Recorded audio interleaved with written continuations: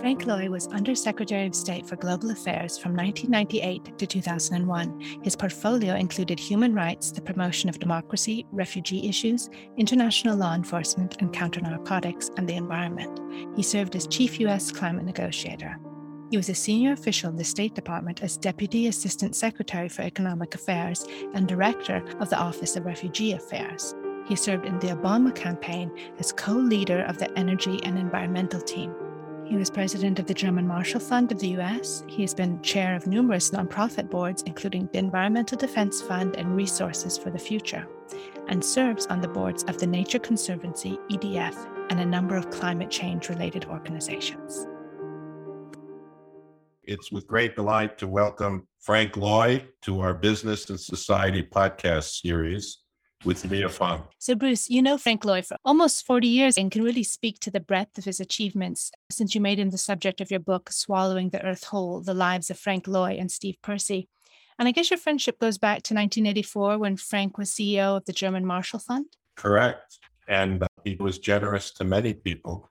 But I was writing a book on hazardous waste management, and he was running a group of transatlantic perspective people. So Frank attached me to a translator, Mariana Ginsberg, and off the lawyer and I went to study in Europe, thanks to Frank. And Frank, I want to thank you for that in public. After that, I was bold enough to ask Frank to come and speak to 50 companies. And during that presentation to our corporate affiliates program, he created a wonderful slide about what he could do with his life, considering that he was not a scientist, nor was he extremely wealthy. And I wanted to start by saying that he created a chart where he said you can either work for advocacy groups, and Frank has been the chairman of the board of Environmental Defense Fund. You could advance knowledge through, like we said, where he funded research through the German Marshall Fund. And lately, he's most known for his government service in the State Department, but also now known for investing in innovative firms and innovative investors. Frank, are you primarily a diplomat, or do you see yourself as many things, like all that different type of work you've done in your life? I don't think of myself as a diplomat because that was not my profession. I spent some very fruitful years in that, but I distinguish that from people who go into that and believe that to be their lives. On the other hand, some of the things that I did while I was in the Department of State are things that you would do in corporate life and in public life, that is, bring people together to an objective that you agree on. For example, early on when we were designing an international organization that would run the satellite system for transatlantic and trans-Pacific communications, different countries had different objectives. And the African countries wanted to have connection. Above all, they wanted to connect with the rest of the world easily and not have to go through Paris or London as they did when we were using undersea cables. The United States wanted to run the show if it could because it was technologically ahead. And the Europeans wanted to catch up technologically. So you had different objectives, but all centered on one goal, that is get a transatlantic, trans-Pacific satellite communications network set up. Different from other negotiations. That's not different from corporate negotiations. You have to take into account all the different views and so forth. But in a sense, it's just the same ironing differences for a common goal, identifying that common goal. That's something that you all have to do in every line of work. Absolutely. Frank, another thing that I want to get a sense of is how much you think about social coherence as well as the end game of the negotiation. You seem to have succeeded both in government, business, and aspects of society. This premise that you're not really a person who only sought wealth or self-aggrandizement, that you from the start thought about the commonwealth. Did you learn that during your Harvard Law degree or when you were working in law firms, or was it brought up in you as a child? I did focus on the art of negotiation when I was in law school. And good lawyers do that, I think, negotiating in a fashion that reaches acceptable goals is one of the things you pay them for. There was a book, Getting to Yes, I believe was the name of the book, written by a professor that really interested me a great deal and influenced me a great deal, because I've spent a lot of time negotiating and getting to yes, figuring out a way to get to an acceptable result. It's not an art, it's a skill, and it's a skill that you're not born with, a skill that you get as you practice. Sort of an athlete. Yeah, I think that was a famous book called Getting to Yes. And I can't remember exactly when I encountered it, but I was working with Governor Mario Cuomo on radioactive waste issues in New York State from the war, from Wernher von Braun. And we brought in a descendant of that author from Harvard, a guy called Larry Susskind, who took the same Getting to Yes principles and talked about helping groups understand the best alternative to a negotiated agreement sometimes, so that you actually sweeten the pot for social advantage rather than just the groups of parties, one versus two. When you're in the State Department and you're working, as you did, Frank, with refugees or on atmospheric issues or climate issues, you have so many stakeholders. So what's your advice to future generations to think about how to make forward motion with multiple stakeholders as opposed to an illegal agreement between two opposed parties? I think it's not structurally different. Okay. It's more complex, but it doesn't change the need that I think the first thing you have to understand is you have to understand why the other side takes the position it does. For example, in climate negotiations, you get an island country or a developing country, and that is really standing in the way of progress. And you say to yourself, holy cow, these people are going to be hurt if we don't address this issue. And yet they're giving us difficulty in trying to move forward. The first thing you think about is this just some guy on the other side of the negotiating table being a difficult guy. But actually, if you think about that, there is a very good reason why they're difficult, and they will express it in different ways. And you've got to really listen to that with an open ear. You have to recognize that they're not just talking, they're not just being difficult, but they have a problem. And in the case of developing countries, the problem is that they don't have much money. I mean, their basic proposition that rich countries got rich by using a lot of the sources of energy that cause climate change, and they ought to pay for it because they benefited from it. That's not irrational. It's not doable. You got to make it clear that at some stage that's not going to work if they're not going to participate. If India is not going to participate in the world climate effort, it's not going to be successful because India is not a small actor. But legitimacy is, and recognizing legitimacy of the other side is really key to getting anything done. And they have a legitimate gripe. So you have this ability to listen deeply and to discern why a person is entrenched in a position and how to get them out of the trench. There is a common argument in education that leaders are people who can keep two contradictory concepts in mind at the same time and find a resolution. In studying your life, it seems to me that you keep three contradictory variables in mind at the same time: the need of the business, the need of the government, and also the need of society at large. Of course, the current ESG movement in corporate America is an articulation of what you're suggesting. And it is a very legitimate and very important development in our corporate life. But what it does is rather simple. It reflects the proposition that corporations only do well if the society does well. And corporations' ability to influence whether society does well or not is remarkably great. Mm-hmm. I mean, we see it in the social media platform, for example, at the moment. It's a complicated subject, but the notion that one of the important things that's happened in the last year, I think, is the burial of the Friedman doctrine that the only thing the board of directors needs concern itself about, or the principal thing, is the shareholder improvement in their value. And that is short-term thinking on steroids, because it is simply not going to be possible for corporations to be healthy if they don't think more broadly than that. But that's a revolution. Friedman's view that the only thing that matters is the bottom line benefit to shareholders now, that was gospel.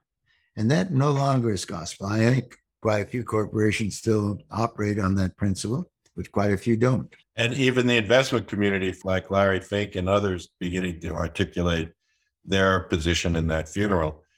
In the 3 or 4 decades I've known you, I think of you as both extremely logical and rational and a deep listener, but also passionate. So I'm interested in your reaction to Bertrand Russell's claim that a life cannot be successful so long as it is merely about intellectual convictions. It must be deeply felt, deeply believed, dominant even in dreams. I think that's a statement about passion and spirit that I see in you. Would you think that's something that you cultivate as you approach a new complexity, or do you think I'm maybe being a little too romantic here? I don't normally associate the term romantic with you, actually. And I think that's a little highfalutin, probably, for a description of how I come about my views. I do think fairness in whatever realm we're talking about, it's got to be at the top of your list of what you strive for. And so I don't know if that's simply a negotiating technique or whether that's really something internally felt. I was asking myself when I listened to your question, whether the fact that I came to the United States and became a citizen, wasn't born that way, and that I felt in this country some obligation to pay back. I think that's part of it, but I don't think it really is fundamental to the notion that this country, and any country, but focused on this country, at the moment it has a crisis of different parts of the country not believing the other part has any legitimacy or any good ideas. That's a very hard position to be in at the moment. It's going to slow us down, but it is certainly based on the proposition that you need to have an empathy for what others think about, what others believe, what others strive for. I wanted to follow up on how we determine fairness. It's so hard to determine fairness. As you say, we come to these arguments with our emotions. And sometimes I wonder, can we program into our artificial intelligence system an element of humanity that helps us decide these things, which we don't seem to progress? I don't think there's a technological solution to the problem of instilling fairness, the quest for fairness in people. I think right now, our fairness problem is the product of a couple of things. One is Ronald Reagan's notion that government is the problem rather than the solution. And I think in the past and in European societies, the government is used by consent of pretty much the country, that is used to enable fairness among different classes of the country. And government intervention is welcomed. Here, there is a part of our society that really does buy the Ronald Reagan notion that government is the problem. I think if the opposite of government, in some sense, is a kind of economic jungle where the fittest do well and everybody else does badly. That's not a long-term solution that is going to hold. So, Frank, it seems to me that in addition to the empathy imperative that you mentioned about listening deeply and finding out how to aid from understanding the other's positions, you're now talking about the role of government as an enabler of social good. Who are your heroes? What countries should we look for, and what countries are models? And a lot of us here are struggling with climate solutions.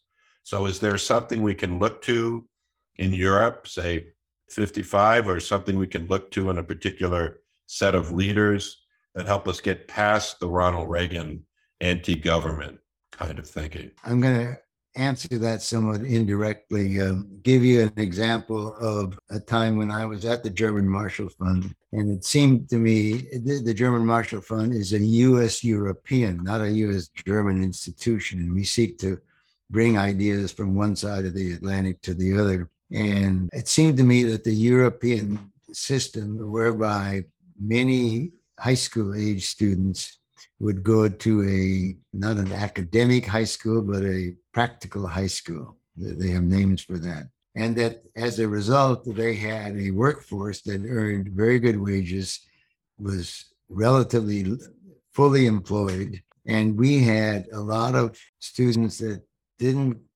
get very far and ended up impoverished and without skills. So I said, if the Europeans got an idea that seems to work, and it seems to work, we ought to copy it. And so I persuaded the Chief Justice of the United States, who was very interested in the subject, not from having to decide cases on it, but just because he was interested, Warren Burger.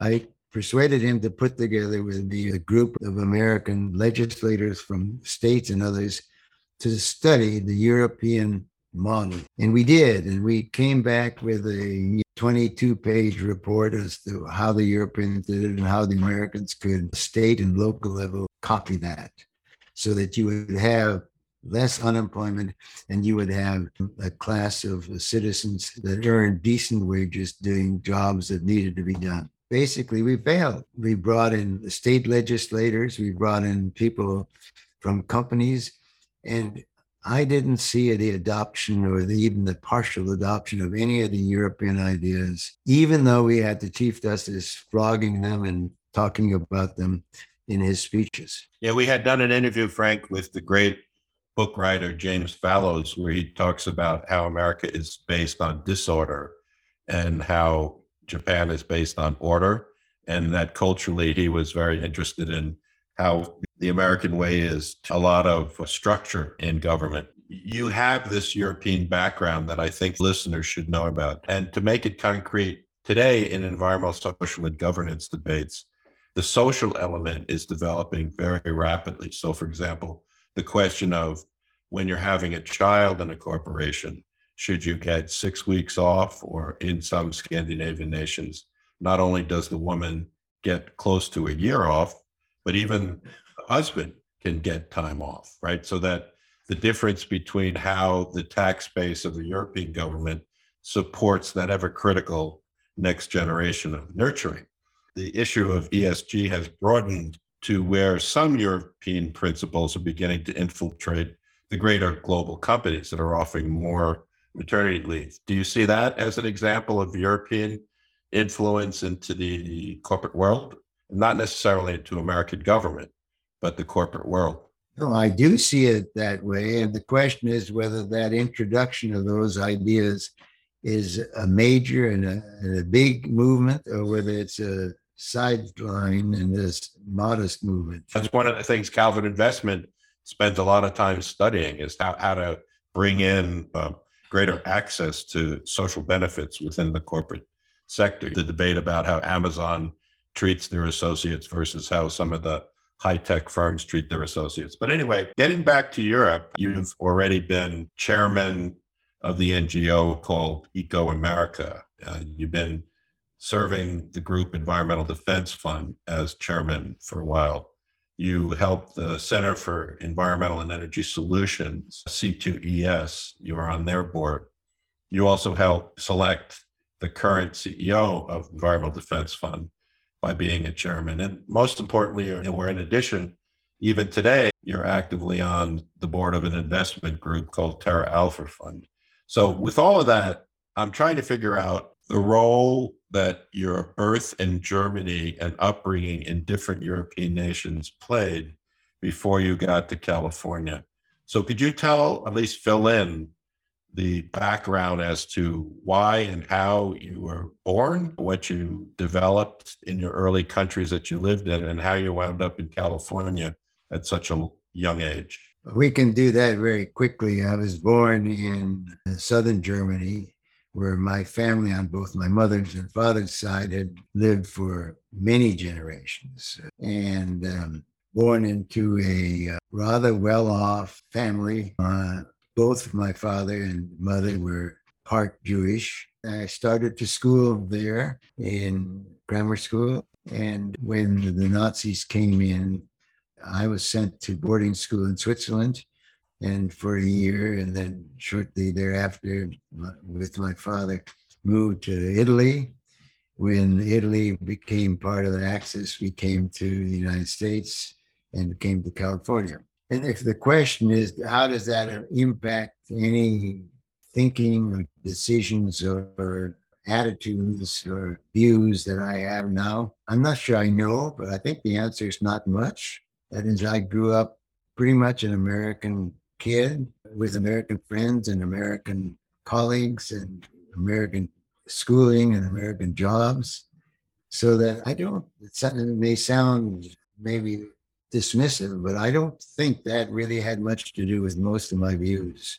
No, it's very interesting. So you wind up in California. I forgot the exact date, but you and your brother are quite young, and you wind up going to UCLA. If you could just help us understand the things that are happening in your mind and in your ambitions before you wind up at Harvard Law School. No, it's just very interesting to that point that you feel your upbringing in Europe didn't influence your thinking, but perhaps as you travel, did that help you with your negotiation skills internationally? Maybe, but I don't really think so. I think in my mind, and looking backwards, I had the important period of my education and upbringing is all in the U.S. It's from the age of 10 or 11. And my father died shortly after we arrived in the United States. So I was brought up in quite an American household. My brothers went to war, World War II. It was a very American setting. And from a relatively early age with relatively modest European influences. So I don't think that's a factor. Was the wealth transferred from Europe to America, or did you start out again like the Ben Franklin story? You're 10 years old, your brothers are going to war, you're in California, it's the whole new world for you. It is just a little piece of the biography. That was the wealth that you had in Europe in the family transferred to America, or was some of it lost in the transfer? It's pretty much all lost. And so I did start out relatively well off in Europe and relatively poor in Los Angeles. And my father died a year and a half or so after we arrived there. And I was brought up by an American woman that the rest of my family hired to bring us up. And I was in a very American household almost from the time that we arrived in Los Angeles. No, I can't connect that to any particular views or any particular attitude. And since that time, and we have 5 billion more people on the planet since then. And so as you reflect on the problems that we have today and the need for accelerated change, I'm wondering, what changes do you prioritize that we need to focus on? Well, I mean, we have a number of problems, but two of them are war and in one country by another. We see that at the very moment. But the one that is new, that we didn't have a word for when I grew up, certainly didn't understand when I grew up, is environmental consequences. And we have gone from not understanding that to understanding it pretty well, but having a difficult time responding appropriately to that threat. And when I decided I would spend some time in the nonprofit sector, it was my wife who said, don't diddle around with a whole bunch of things. Focus on something that you care about and spend both time and your money on that. And so I picked the environment because it seemed to me it had a rather unusual and unique combination of social, economic, political, technical, scientific elements to it that made it a really interesting, complex issue. And shortly after making that decision, I met a guy named Michael Oppenheimer, who was he was then an atmospheric scientist out of Harvard, working for the Environmental Defense Fund. He is now and has been for many years at Princeton University. He's the first guy that mentioned climate change to me. And I am scientifically not very knowledgeable, but the way he described it, that sounds like a big deal. We're talking about something like 1980, a long time ago. And heeding my wife's advice, which I don't do all that often, I focused on environmental issues, particularly on climate change. And that's how I got to the Environmental Defense Fund, because at that time it was one of the few organizations that had a scientist that focused on that, Mr. Oppenheimer, and one of the few organizations that was comfortable in working with the whole spectrum of America, left and right, business and non-business, in order to address problems. And this problem, clearly, it seemed to me one that a small environmental organization couldn't do much about it unless it established connections with others, including the business community. Tell the story, because I found it interesting in researching your life to write the book, about how you were chairman of the Environmental Defense Fund when you all found the great leader, Fred Krupp, and how he wasn't necessarily what you were pushing for. I think that process would be interesting to hear how you listened deeply to the opportunity. I mean, the real hero of that story is the search firm that we hired. But I was chair of this organization, this small, good organization, the Environmental Defense Fund. We had to make a change in our CEO. I had on my board a headhunter, a woman who did that for a profession. And so I asked her to put together a committee to search for a new CEO, and she did. And it took forever because she did it very well, but very meticulously.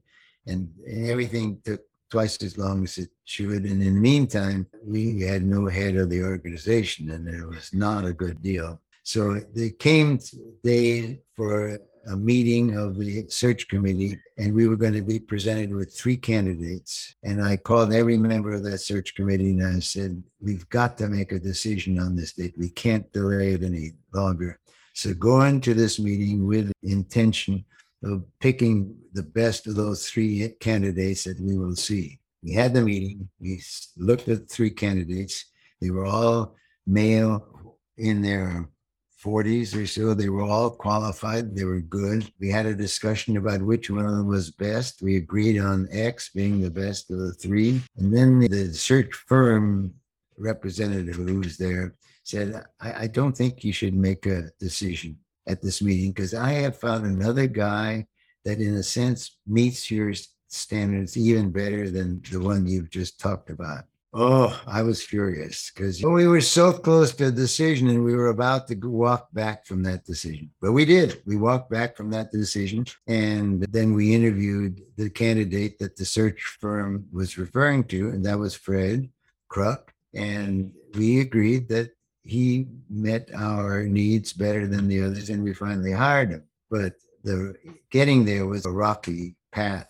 I just think it's a wonderful story about the power of patience and also the graceful pivots. And now EDF is probably 3 to 5 times as big as what it was when you appointed, right, Fred? I would say it is. So it mattered that you found the right leader. But that's a wonderful story about the complex process of working boards and working teams. Steve Percy calls you Mr. Chairman in his mind because you can deliver that type of team play, that you can coach that type of process. Here you're the chairman saying we have to decide which of these 3, and yet you go against your own instinct and find a new guy who's younger and better. So it's a story of a kind of creative openness in a very complex process. One more story on the EDF chairmanship, which deals with what Bruce is talking about.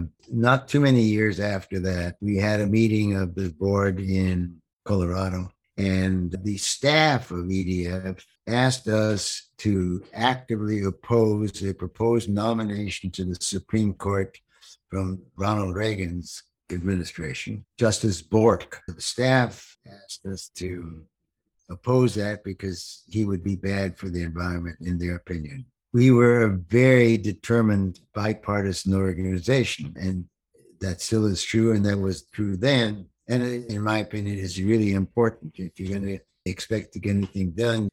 you're going to be less effective if your view is captured by one party rather than the other. But opposing a Supreme Court nomination made by a Republican president with the entire staff in favor of that move was a tough thing to do, but we decided to do it. So we had this meeting, and I announced at the outset of the meeting that there would be a 2-hour discussion, and the staff would give us their views, and the members of this board could give us their views. And at that time, we were going to make a decision. And then I said, I don't think we should go against the staff, except if we have a significant majority of members of the board wanting to do that. And anyway, we then had 2 hours of discussion. I called for a vote and announced that while there seemed to be something of a vote that would not follow the advice of the staff and would not oppose it, that wasn't overwhelming. And in accordance with the ground rules, I said it had to be overwhelming. And so therefore we were going to go along with the staff. And that got us out of a difficult board versus staff position, and it worked well. And you've worked on 5 administrations. That was during the Reagan administration. For us, those of us who haven't been able to be on the inside, what your reflections are on the Carter, Clinton, Obama administrations and others, their leadership and delegation styles, and how did you navigate these administrations to put forward issues that were close to your heart? Well, you were hired for a particular job, and so you deal with the issues that you're assigned. In a number of the positions I had, the politics of the president were not relevant particularly. For example, in the early days of my work on international aviation and telecommunication negotiations, I started working for a Democratic administration. I stayed on into a Republican administration. And I don't think in those instances our views changed much. On the other hand, when it came later on to environmental, and when I had a position that required us to take views and positions on environmental and climate issues, the administration views were very different. And it would be very difficult to work for a Republican administration. So it depends very much at what level you're working and what the issues that you're working on.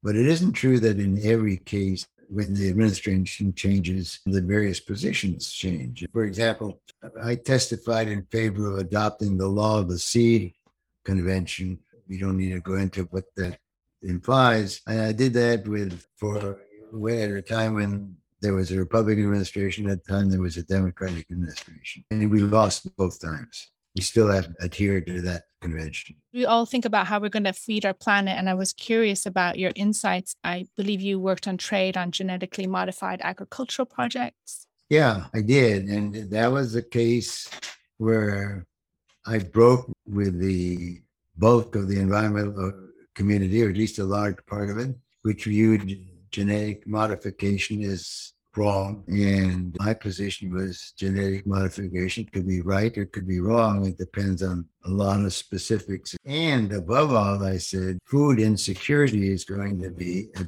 big issue. This was quite a while ago. We said the administration just yesterday or the day before named a special envoy for food insecurity in the department, because it is clearly going to be a huge issue in the next decade or so. But that time, when you talked about you had to feed people, and it may be that genetic modification actually is helpful in that regard. The science community brought that, but most of the environmental community did not. We did negotiate an agreement, and we took a lot of grief from the environmental community for doing so. And climate migration is also closely linked, of course, inability for farmers and others to feed themselves. And you also worked as a director of the State Department's Bureau of Population, Refugees and Migration. What are your thoughts as you reflect on the situation today and how we can resolve these issues? You're absolutely right. It's going to be a huge issue as millions of people are going to have to move or have to find food elsewhere than they have been for millennia. So it's a really major issue that's going to dominate our thinking for some time. So is there a magic answer? No, there's no magic answer.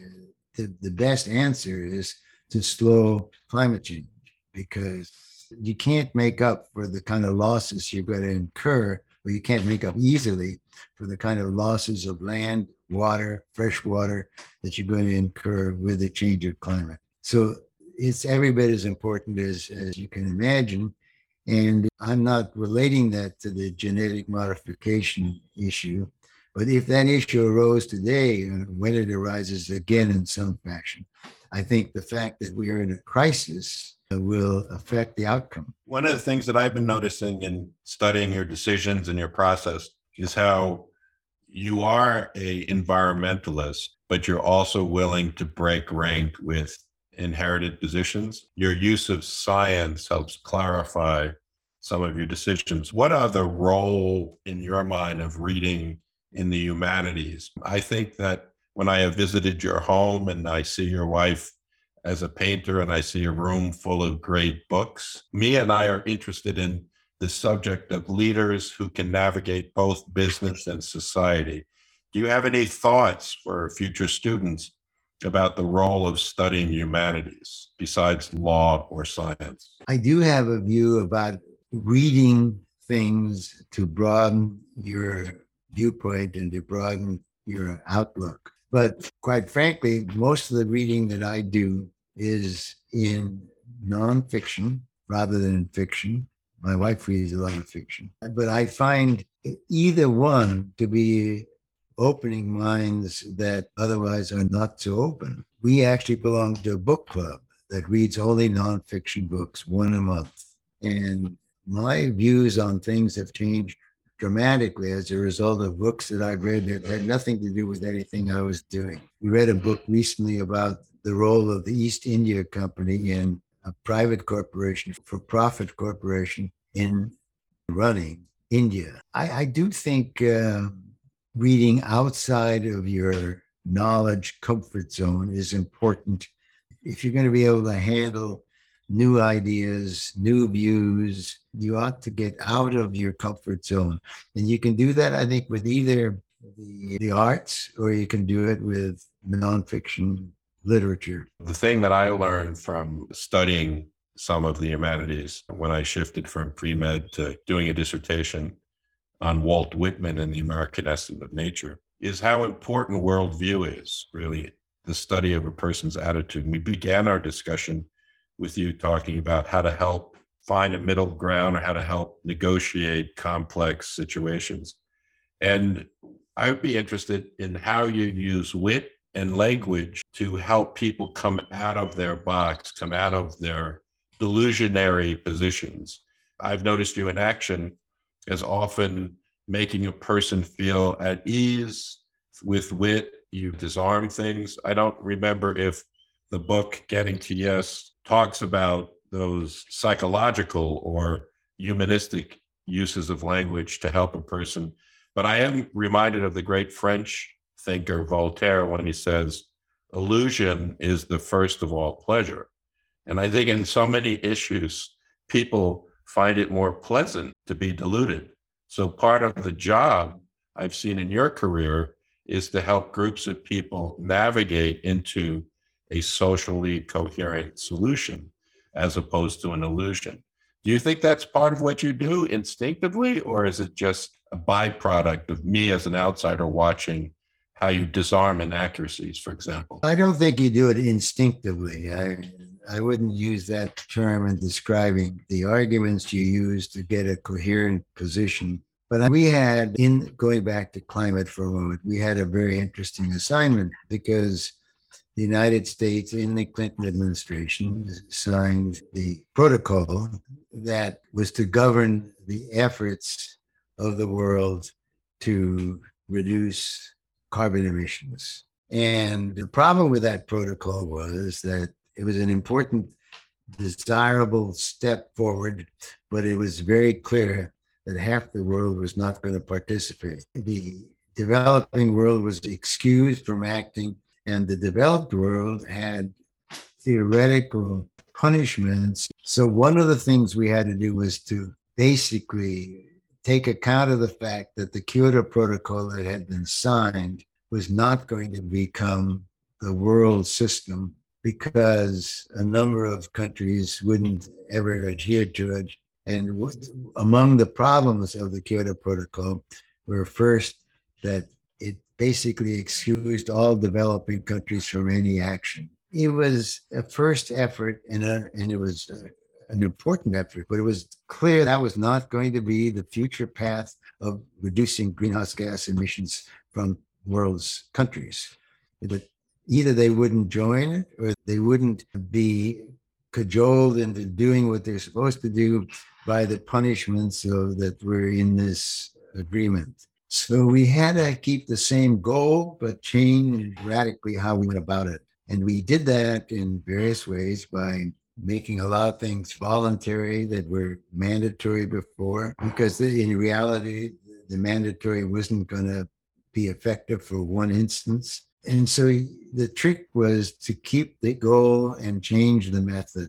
That's a pretty dramatic change. And we did that in the early days of the Clinton administration as we negotiated a way, kept the goal in our sights clearly, but changed the way of getting there. I think a lot of the Paris Accord and a lot of the international agreements now regarding climate change derive from that early work you did during the Clinton administration, so that a lot of the European leadership now also has been stimulated by that. One of the things that I think we need in order to really get a carbon tax passed at some point, or some substantial infrastructure advanced in Congress, is both military support in favor of climate action and also the support from doctors. Do you think there's other major constituencies that weren't there during the times when we were working climate issues during Clinton?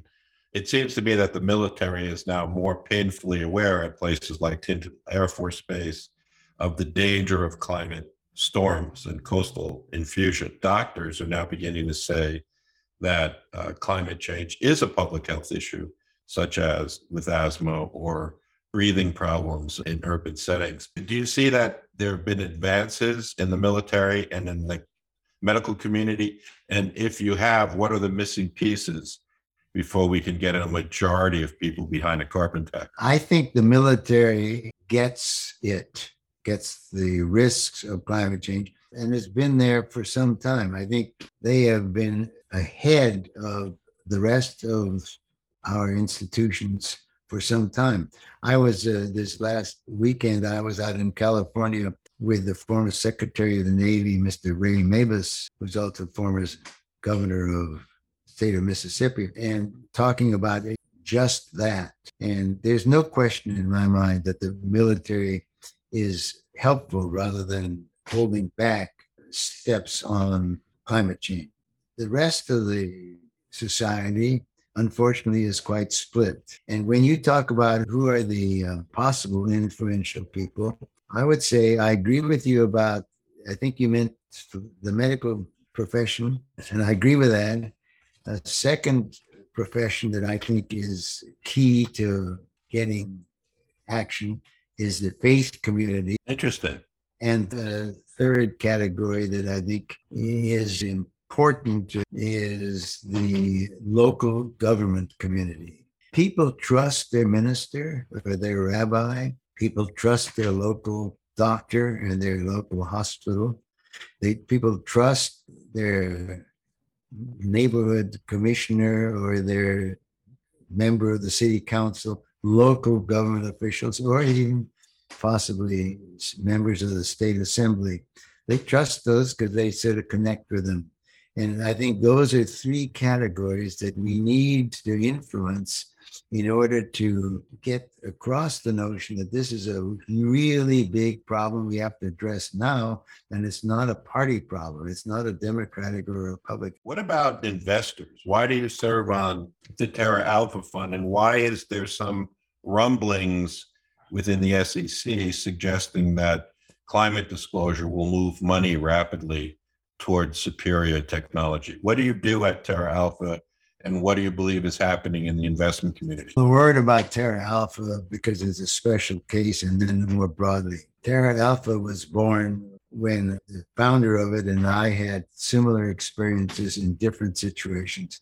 We both served on an investment committee and an organization that wanted to do the right thing, good thing. And they decided they would take 10%, or in one case, 15% of their portfolio and invested in good stocks, companies that did good things. And then when we asked them, what about the other 85% of the portfolio?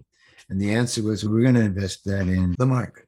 That didn't seem like an appropriate answer to the threat of climate change. And that seemed like there must be a better way. And Terra Alpha works on the assumption that the rest of the market, that includes everything, good stocks, bad stocks, and concrete business, that they can be better or worse, and that it would be good if they were better. And better would be tested by efficient use of water, efficient use of materials, and efficient handling of waste, those kinds of tests. And so that's the idea of using funds to change behavior of certain corporations. But you can't just focus on the worst and take them out of your portfolio and think you've done much, because I don't think you have. Do you think that the segment of educated women are mission critical? You mentioned the faith family, you mentioned medical doctors trusted, you mentioned the local government elected official. What about educated women, or what about other segments in order to get over the hump of climate tax? I think young people are better and women are better than men. We've had enough surveys to demonstrate that pretty surely. I think we have to build on that. I think the young people will somewhat take care of itself as time goes. I think we have to accelerate the whole process, and we have to work on an influential people that can influence others. One of the sad things in the dealing with climate change is that Al Gore, who was so articulate and so knowledgeable in raising this issue early on, is simply not somebody that is an effective spokesperson for people that are very much tied to the Republican Party. He, after all, was a Democratic vice president. He was a Democratic candidate for president. So he is very knowledgeable and very right for some audiences and very wrong for other audiences. And so we need spokespersons that deal with these other audiences. And I think your neighborhood pastor is a great example, because he has status. He's earned the status by his or her behavior and his or her role over the years, and getting people like that involved in understanding and promoting action on climate change is important. When I was writing my little biography about your exceptional life, I talked to a number of background people, and one of your unnamed friends told me, Mr. Frank Loy only has one degree, one gear that's moved forward. It seems to me, in watching the way you structured your personality, you do like forward motion and you don't spend a lot of time on past mistakes. Is that a piece of advice you give to people who become slowed up by the bitterness of life? I try not to give advice to those people because they yawn halfway through. It seems to me that you have an extraordinary possibility in your personality, because you're both down to earth and humble, but also incredibly effective. You move lots of different types of people.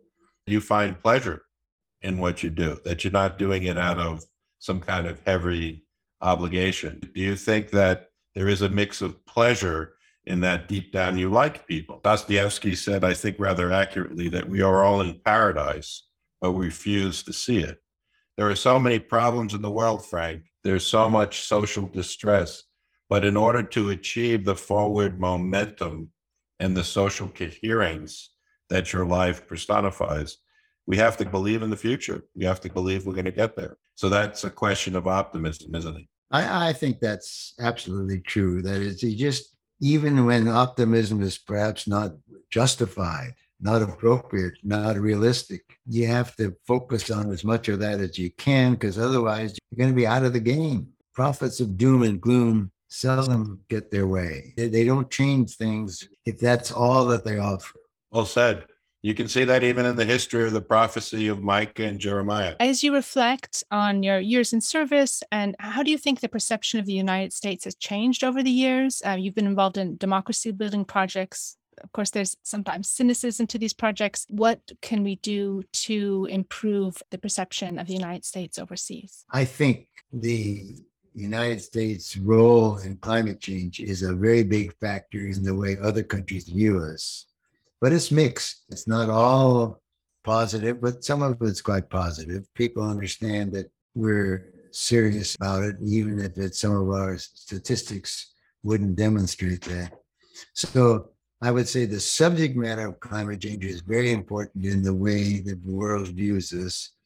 And there are some that are very critical of us, as they should be, but it's a more nuanced response. And I think as we go forward, as we recognize that we have a global problem which we can't fix on our own, it is very important that we establish the kind of the moral position that we have had in other areas that will permit us to lead.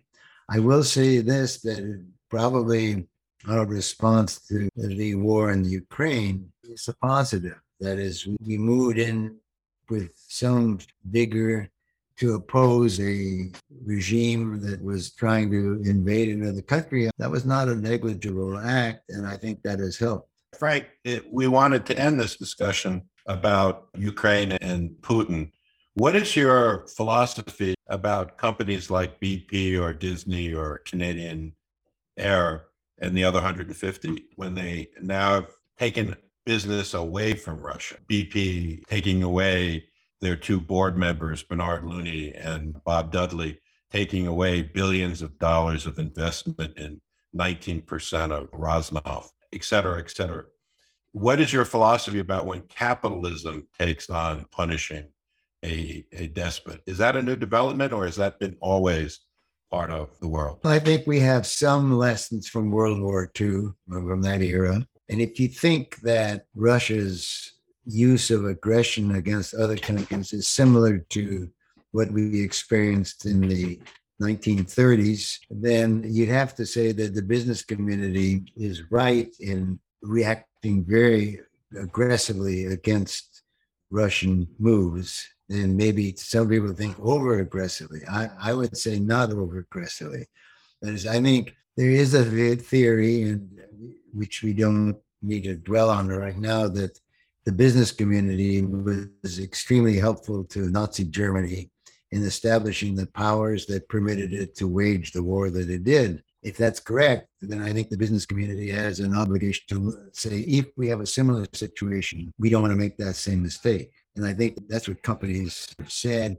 They may not have articulated that, but that's what they've done. I'm not sure how much the financial pressures are showing results. I think that's great. But Jeffrey Sachs' position is that we have to vie for a negotiated peace, perhaps maybe moving too rashly. It doesn't give a position for Putin to enter into negotiations when it's backed up against the wall. All right. If the position is that we want to make it possible for Putin to negotiate if he wants to, that's one thing. And then maybe you hold back on some action that otherwise he would take. But if the position is that the business community ought to be neutral on the political issues of the day, including invasions of other countries, and ought to not react if it thinks that invasion is wrong, then I would say, no, I think the business community can't be morally neutral on that. They have to take a position if it's really clear as to where the right and the wrong is. I would agree on that. We're talking about a discussion that took place right at the beginning of the conflict when maybe there was a more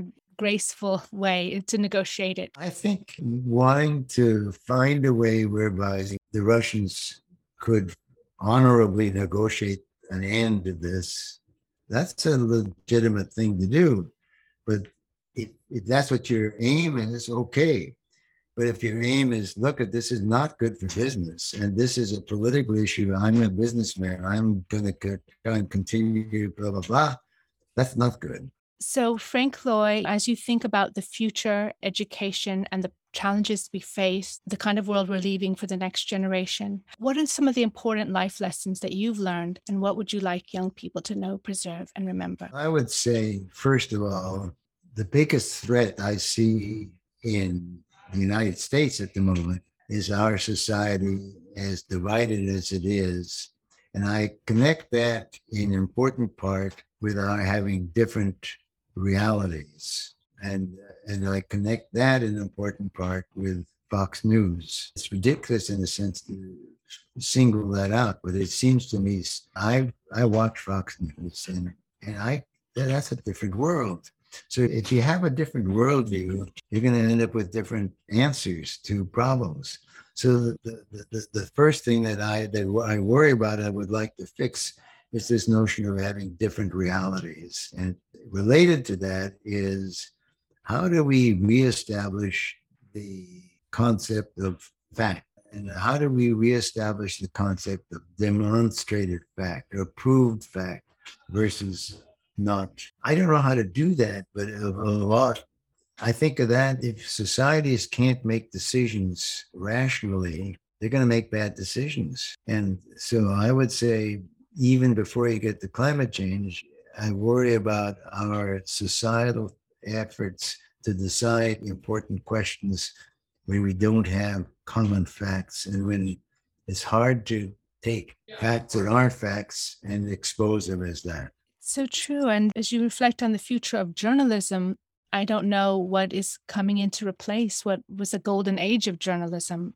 There's some fact checkers, there's some independent outlets. And our impression of the world is very much based on what we see on the tube, understand everybody's. And so that matters a lot. We used to have a fairness doctrine, which was if you had a license to broadcast, either on radio or television, you couldn't do that without a license.